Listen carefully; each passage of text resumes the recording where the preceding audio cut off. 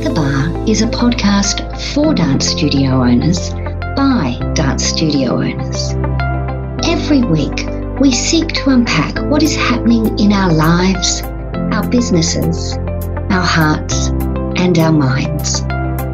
Sometimes we take a serious tone, other weeks not so much. Either way, we hope you feel encouraged, supported, motivated and uplifted by simply knowing you are not alone. Join us at the bar. Hello and welcome back to the bar. It's Miss Mel, joined by the lovely Miss Jane. We're feeling a little bit jovial, aren't we, Jane? Because we've just been chatting for about 42 minutes actually before we finally decided to hit record. So we've had a good old catch up, which has been lovely. Yes, it does. I mean, podcasting does take a long time, doesn't it, when you've got a half an hour podcast and an hour chat, but that's okay. I feel much more mentally stable after chatting to you, which is always good. It's always good. Yes, I mean, we do chat on Messenger and texting and whatnot, but it's not the same as a face-to-face catch-up, and I love the fact that we can have this kind of friendship long distance, Jane, because we don't live very close to each other, and it's I feel very grateful that we can have the kind of friendship that we do. So thanks, Jane. Absolutely. What a lovely way to start. Start, isn't it? I'm very grateful too. Yes. Now, we are going to be chatting today about dealing with or facing fear. And this topic came up for both of us after our last discussion because we were probably both facing some fear. And we thought it might be a good opportunity to unpack the topic together. Because I think we've come off the back of talking about pivoting in business and making decisions and changes. And with that comes the fear of change. I think that has been really well studied by psychologists, that change is actually something us humans are not very good at dealing with. We like the routine and knowing what's happening next, and facing fear is often about facing some kind of change that's coming up in our lives.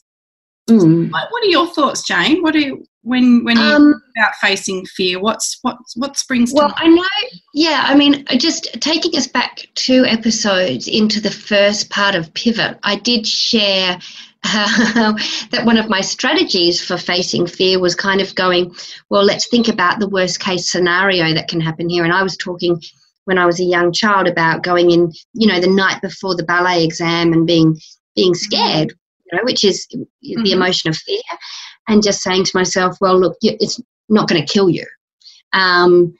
But, that's all well and good. And look, it is a coping strategy for me. It is kind of keeping things in perspective. And I do think about that a lot, actually, right? Well, what's the worst that can happen? So that's a question that I ask myself a lot. And I also like to remind myself that this fear that I'm feeling, I'm not alone in this.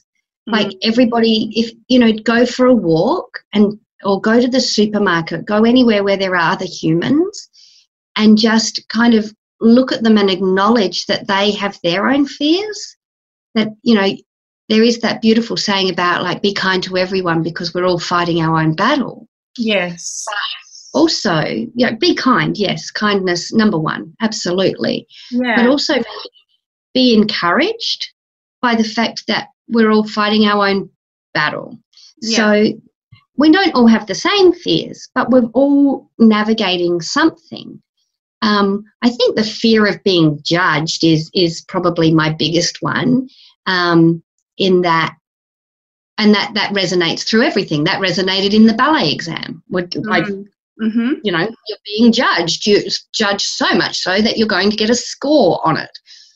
How my business is performing. Well, I'm being judged on that, both financially and out in the real world. The fear I'd referenced before when you and I were chatting was I'd just launched Dance Step International, and I was scared. right? Mm-hmm. Because I was like, well, this might not work. And that was a really small part of my brain saying that. But everything else was telling me that it was going to, because it's a well-researched program. It's got 10 years of backing here in my studio. It's now got 2 years of backing in Australia. People are asking for it all of the time. Why wasn't it going to work? Yes. But still, that little part of my voice was saying, oh, shit, this is scary, because you're putting it out there to be response. Yeah, it is. And what you've described there is that logically, so the logical part of your brain is saying, well, I've got evidence here to show me that this is going to work. There might be some little, things along the way, but that's okay. So there's all that kind of logic. And then there's that really primal emotional response that we have, which is the other part of the brain going, but what if, and what if? Yeah, I think for me too, that just going back to that point that you were saying about, getting out, going for a walk and observing other people and seeing that you're not alone. The next step of that for me too is actually reaching out to people and being vulnerable and saying, I'm struggling. I'm actually not coping, because and I think that's been a maturity thing for me, looking back at my early years in the workforce, and then as a studio owner, I was very, very closed. I was very protective and not wanting to show my vulnerability or seek help from other people. And one of the greatest gifts I've ever given myself is opening up to people like you and to other friends and colleagues, where I've said, you know what, I'm really struggling. I'm really being open and receptive and not defensive. Sometimes when we open up, that we can go, well, I tried that, or I did do that, or, so sort of being vulnerable and being receptive and open to that feedback and helping you work through it. I think that's a big thing for me. I think that's, and that kind of eases into the work of Brené Brown on vulnerability and shame and fear. And we won't go too much into that because we don't have 5 hours.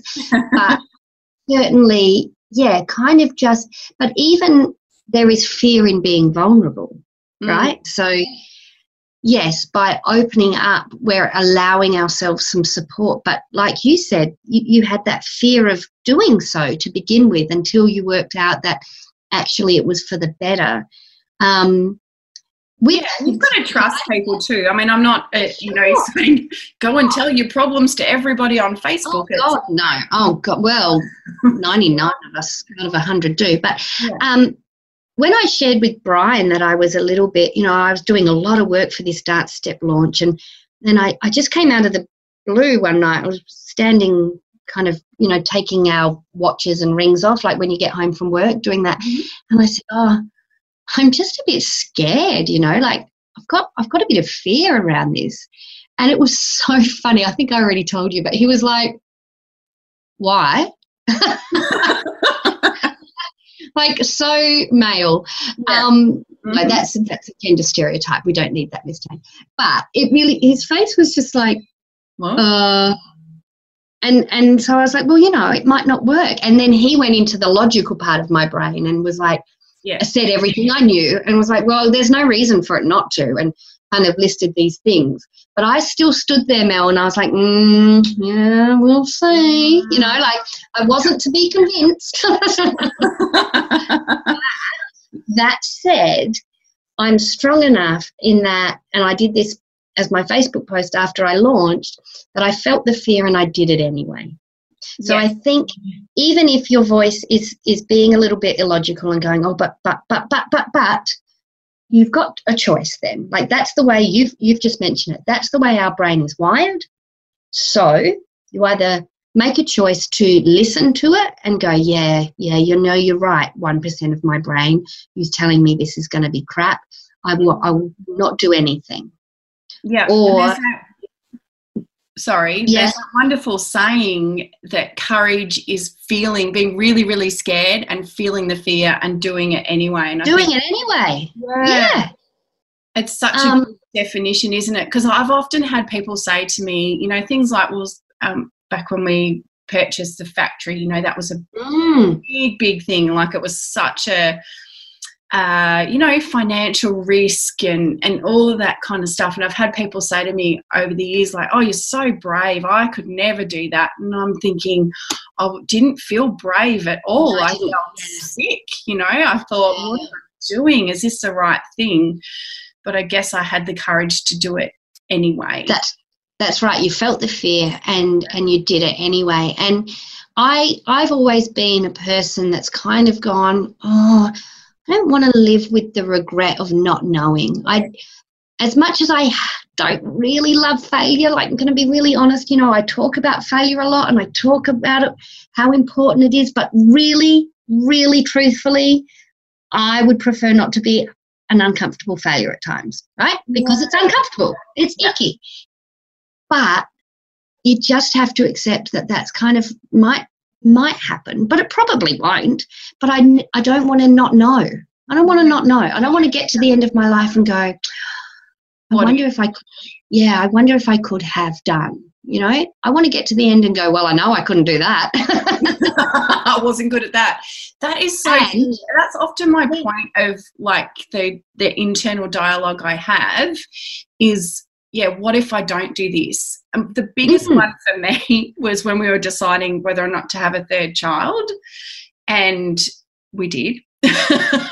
And yes, there were times where I was thinking, what have we done? No, I don't mean that. But no, it was, yeah, there was just that point of discussion because we had these two perfectly healthy children in front of us, and I just said to Rob, tempting fate.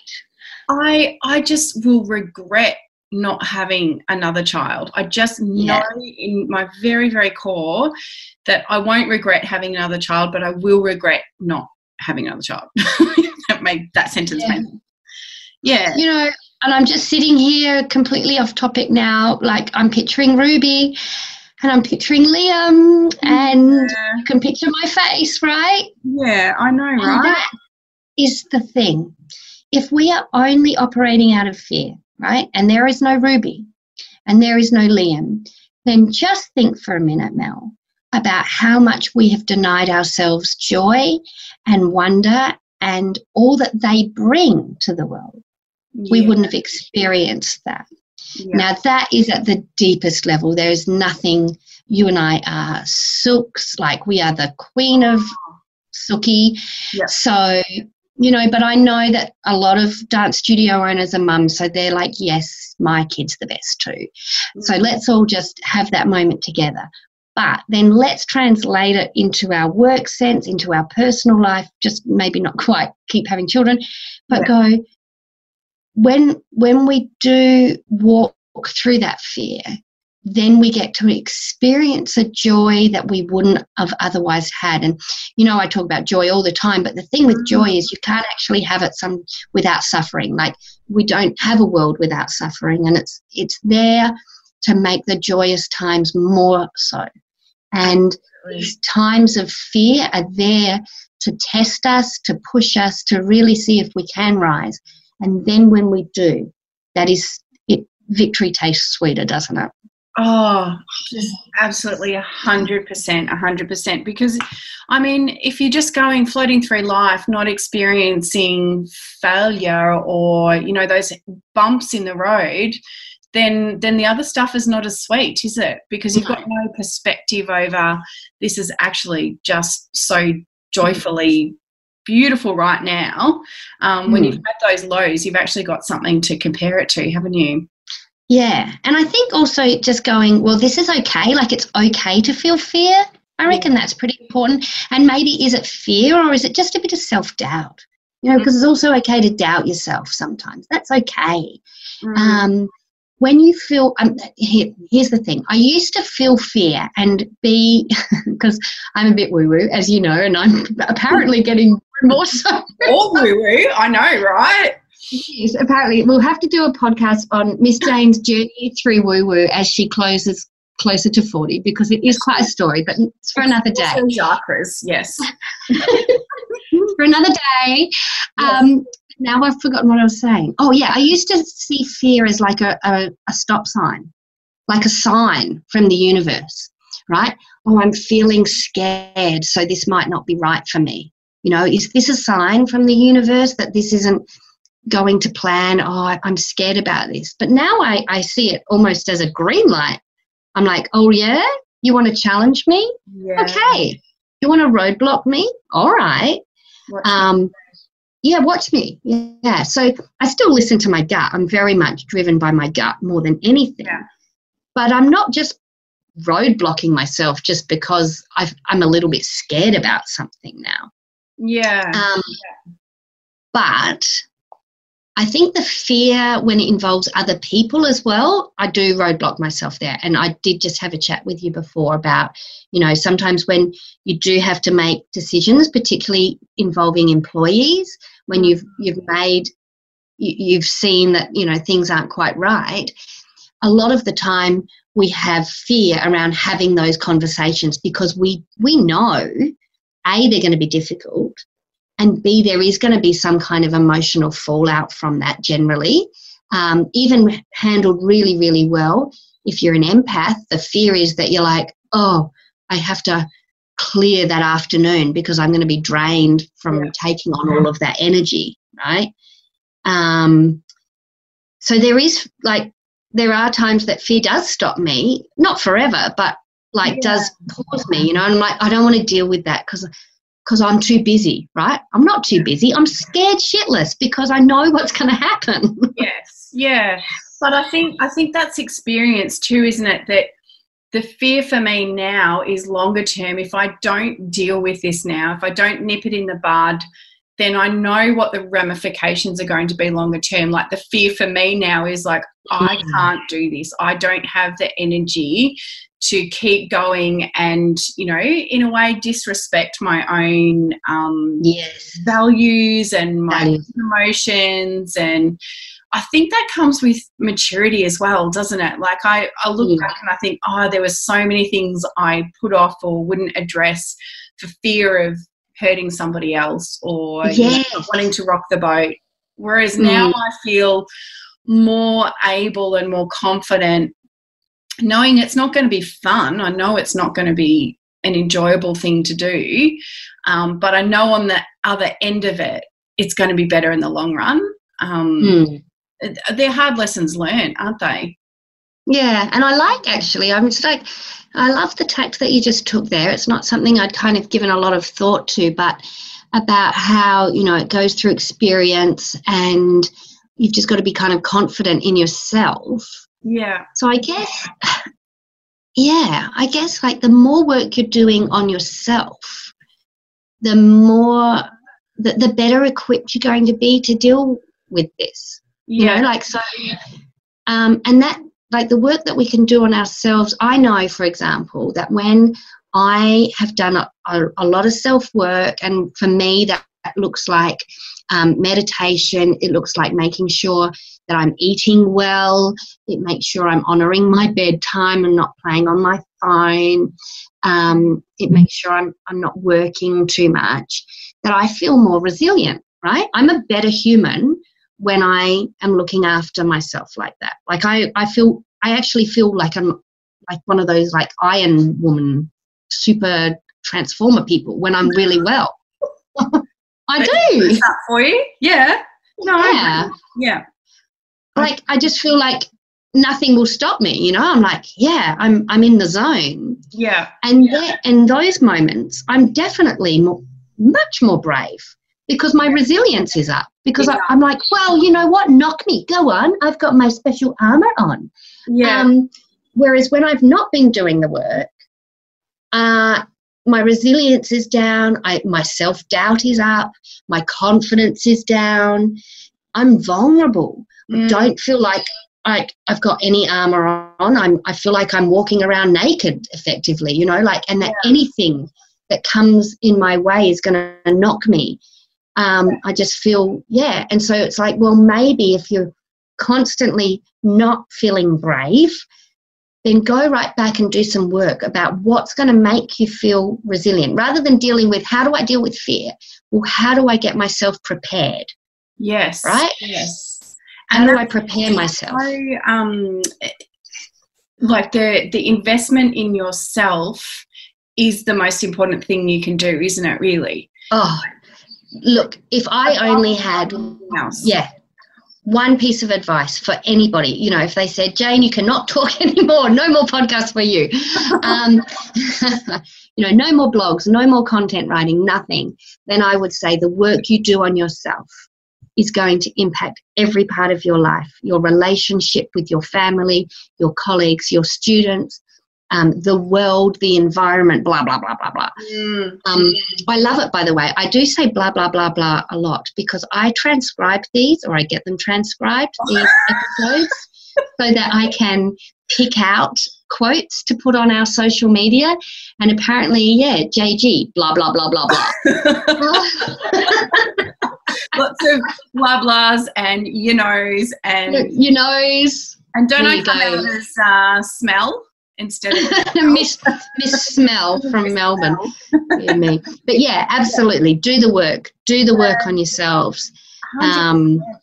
It's interesting actually, Jane. I was at a conference recently and there was a psychologist that was speaking about resilience, and she was describing this sort of, if you can imagine a bell curve, and you know, up one end you've got, at the top end is when you're really firing on all cylinders, you're facing every fear, you're, you know, just kicking goals, and then down at the bottom end is that crash, you know, that crash and burn that we probably all experience, where we're just like, I can't get out of bed today.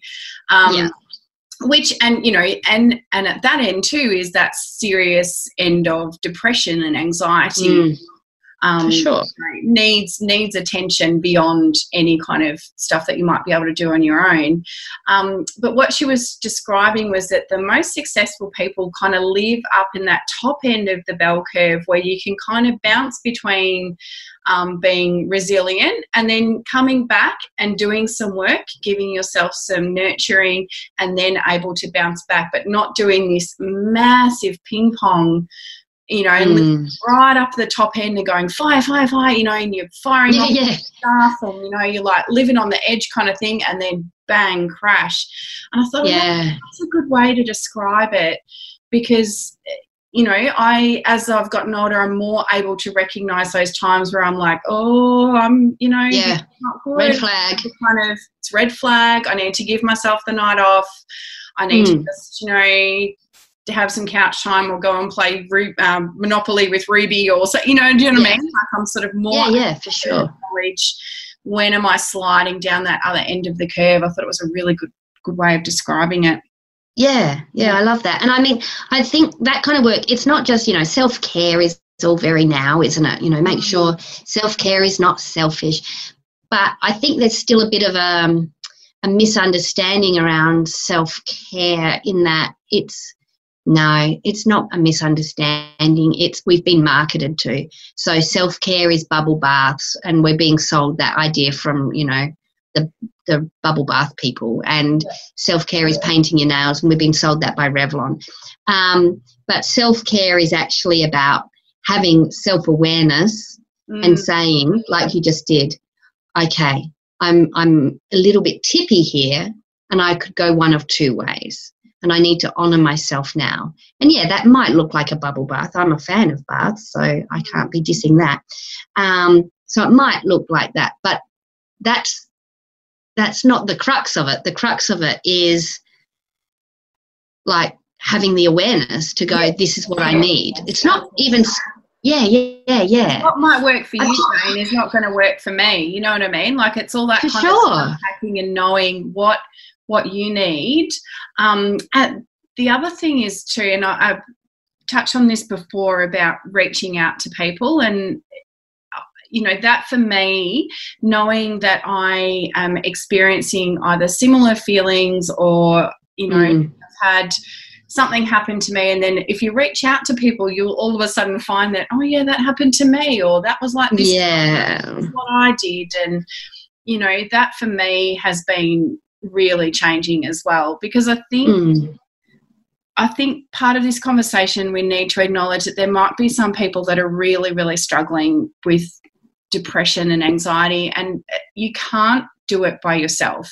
Like, it's all very well to say, go and have a bubble bath and nails, and no, that's not going to actually help you move through. You know, you might need genuine psychological support from a psychologist or a psychiatrist. For sure. There's nothing wrong with seeking out that kind of support if that's what you need to then be able to get back up and get well again. So I think and look, we used to live in villages.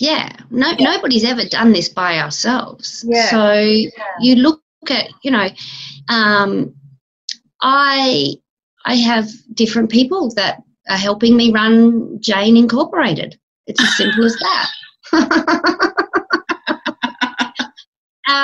And that's my head, my heart, my body, you know, all of those bits of the engine that make this work are going to need, just like you take your car in to get serviced. And I think we are making progress in that area, in that people are feeling less like a failure, for want of a better word, to go and seek out help, professional or with a friend. And there is so much power in a shared story and shared problems. And I think you're right. And on that, though, you know how you're saying, it helps to go and talk to people. On that, I was just thinking about when people come and talk to me and the advice that I give them. I don't actually love to give advice, but I like to share my experiences. That's kind of how I do it. Yeah. But often it will come out as advice. I often think, wow, Jane, you could do with talking to yourself a little bit more like that.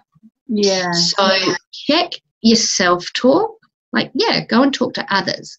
But imagine talking to yourself and, you know, how's that going? Because I think that helps us overcome fear as well.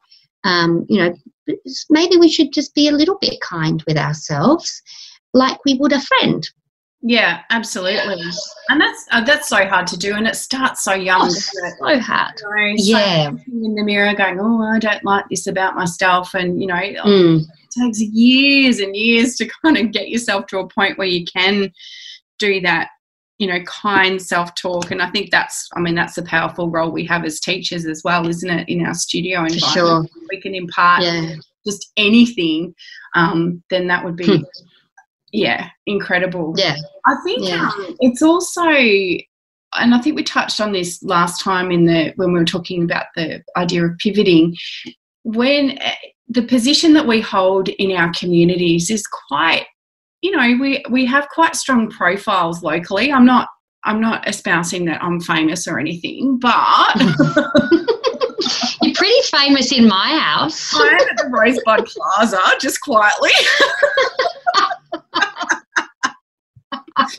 Down at the local Kmart, I'm like a rock star, girl. Rock star status. I know, right? So funny. Oh my goodness. But it's true. Like, I got invited the other night to a friend's place. She said, look, I'm just having I've got some bubbles and I've got a cheese platter going. If you're nearby, just pop in. And I thought, pop in. It just so happened that I could for once.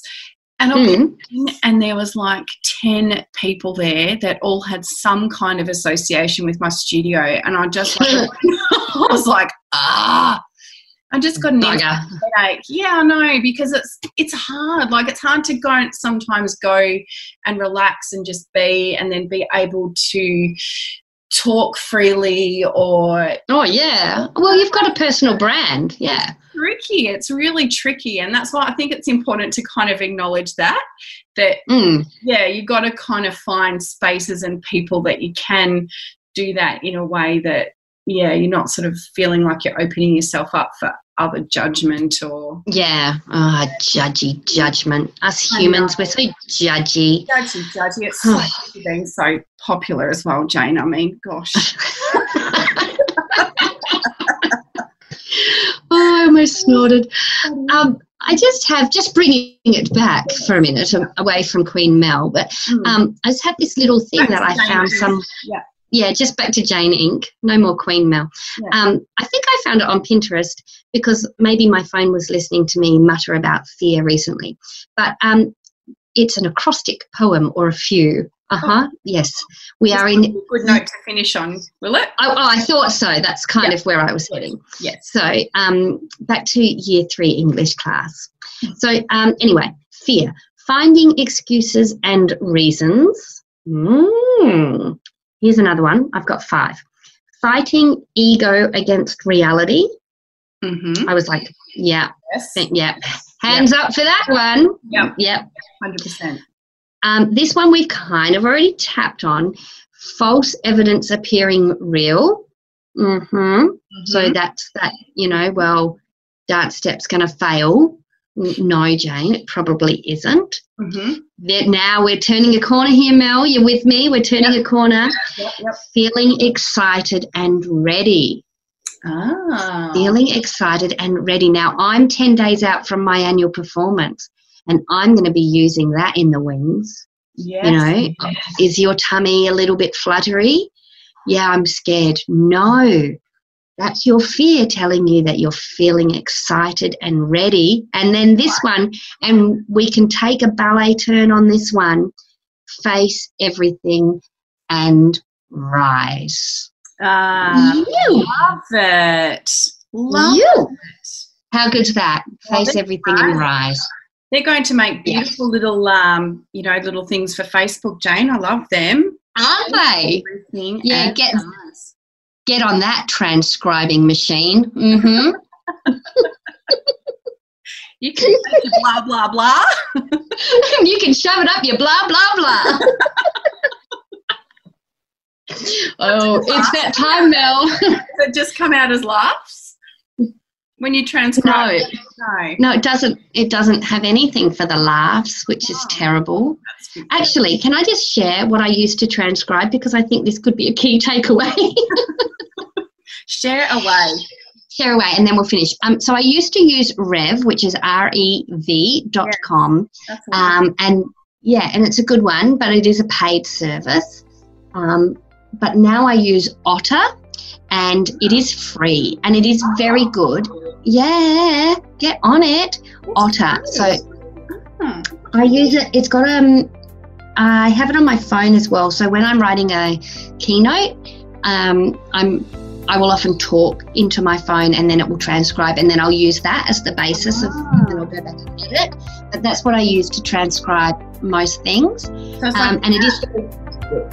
Well, no, you put it into your computer, and then you can just put like your files into it, or you can talk straight into it on your phone. Beautiful. Yeah, and it's very good. It does have some funny little things. Like, so I have. When we did bring up the transcription, and it said, "Hello, Miss Smell," and I showed my kids, they just about wet their pants. They thought that was the best thing ever. So yes, there are times where I'm reading it and I'm killing myself laughing, going, "What were we saying at that point?" Yeah. That might be helpful for people, just as an aside. And so, how do you spell that? Is it? Otter, Otter. ER. Okay. Oh no, I was wondering if it was an A or an ER in the end. Okay, awesome. Look, if you just wrote Otter transcription into your Google, you would find it. You would have joy. Yeah. Cool. Don't need to be too fussy. Beautiful. No. Well, as Jane, it has been a lovely conversation. The sun is shining here, and I'm going to go off for a walk and have a look at all the other humans in the world and think I'm not. And all their fears. Perfect. Sounds like a perfect day. Amazing. Thanks, Miss Mel. Bye for now. Thanks for listening to At the Bar with Jane and Mel. We appreciate you taking the time out of your day to listen to our podcast. We would love for you to leave us a rating or review on Apple Podcasts. Let us know what you think, what topics you'd love us to cover, or any feedback you'd like to pass along. You can reach out to us both via the Dance Studio Success with Jane Gretsch Facebook page. Send us an inbox. We'd love to hear from you. Thanks for listening, and we hope that our podcast helps you as you navigate the highs and lows of dance studio ownership. You've been listening to another Morgan Media production.